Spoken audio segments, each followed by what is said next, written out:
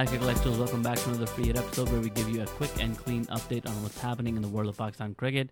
We're going to tweak around with the format of our free hits. Instead of going over a bunch of news updates from the Pakistani cricket world, we're going to try to focus on one topic at a time and one piece of story at a time because, as you know, Cricketlectors is not really just a news outlet per se. It's really more about us sharing our thoughts and commentary and analysis of situations that are taking place in the world of Pakistan cricket. So today we'll focus on this recent announcement of these cricket player contracts that have been diverged into two separate lanes. One lane is your red ball cricket and the other lane is the white ball cricket. Now, the question arises, why did this happen? Now, there are official narratives that are coming from the PCB, mainly from the chief selector, Mohammad Wasim, and echoed by the chairman, PCB, Ramiz Raza himself. And they're given sort of two big reasons why this was necessary and why they had to do it and why this is a good thing that they're doing. At Cricketlectures, we'll try to look at things critically and examine them a little bit more closely. So we're going to try to see under the surface what is it that the PCB may be getting out of making this move. Obviously, it has to be beneficial for the cricket board. Let's start with the official reasoning given to us as to why this happened. Why do we have now red ball contracts and white ball contracts? They have two reasons. One was that the players were kind of being short-changed and not being incentivized to play for both formats. So traditionally, the way things were is that you got a contract with the PCB. If you got picked for the test team, you got picked for it. If you got picked for the ODI team, you got picked for it. If you got picked for both, great. It's the same contract. It's the same amount of money, regardless of which template, which format you play. Now they are rationalizing this split by saying that it actually works to the benefit of the players because if you played both formats, both red and white ball, then you get two separate contracts. In other words, two separate streams of income, or you could say two separate salaries in a way, right? Two separate contracts, two separate terms, and you can negotiate as a player, what you think your value proposition is, and you can negotiate salary based on your own performances and what you think you bring to the team. So if you are selected, if you are looked at seriously by the board and considered for both contracts, then you can have an advantage in terms of how much money you earn as a player because instead of having one contract where you get to play both formats, now you could have two and two separate salary schemes per se.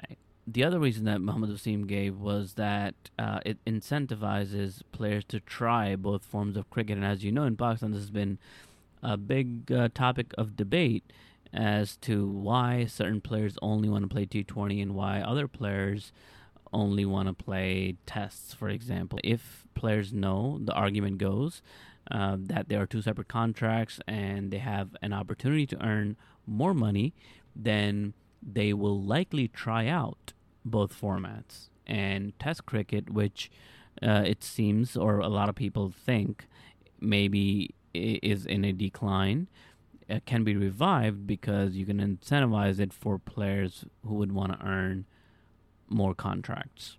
And the final reason they gave us is that in the future, we are looking to have two separate teams, and it makes sense to have two separate contracts altogether. And the rationale for two separate teams is that they would like, in an ideal cricketing world, for both teams to potentially be able to play simultaneously.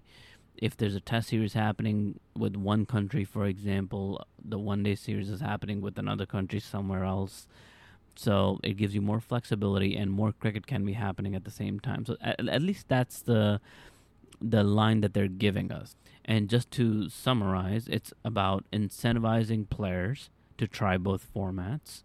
It is about a value proposition increasing the opportunity for players to increase their value and earn more money by potentially ending up having or securing both contracts when previously they would only have one contract. Now, all of that makes sense, and I'm not saying that the PCB is lying here or is being deceitful in any way. They might have in earnest thought that this is a good idea. In order for us to make an informed evaluation about this choice that the PCB has made, we should critically consider two separate contracts also means that you could do to players the same thing you just did to Hassan Ali. What happened to Hassan Ali? Well, he kept Category A, which is the highest paying category, in one form of cricket, I believe in the red ball cricket, but he was dropped to Category B, I believe, in white ball cricket. So what does that mean? That means that previously, if he was earning a lot, let's say a set amount, some set amount, let's say, just for the sake of the argument, let's say it is $1 million, let's say. He had $1 million contract to play for Pakistan, any format, all cricket, right? Now you can actually shortchange him under this new model, and you could say for contract A, for the red ball cricket, since you perform well or have your performance in the red ball cricket has been better, then we'll give you $500,000 for the red ball cricket. That's your contract, $500,000. And then you say, but because your performance in white ball cricket has not been up to par or has not met our expectations, you really don't deserve $500,000 for that. So previously, in total, you would have gotten $1 million, but now we'll give you $500,000 for the red ball cricket where you perform well, but in white ball cricket, maybe we're going to give you $250,000, not $500,000. So in fact, the PCB is actually saving money in the end by shortchanging Hassan Ali, who would have had $1 million had there been a single contract, but now they're separating out, and they could actually penalize him for not performing as well in one particular format.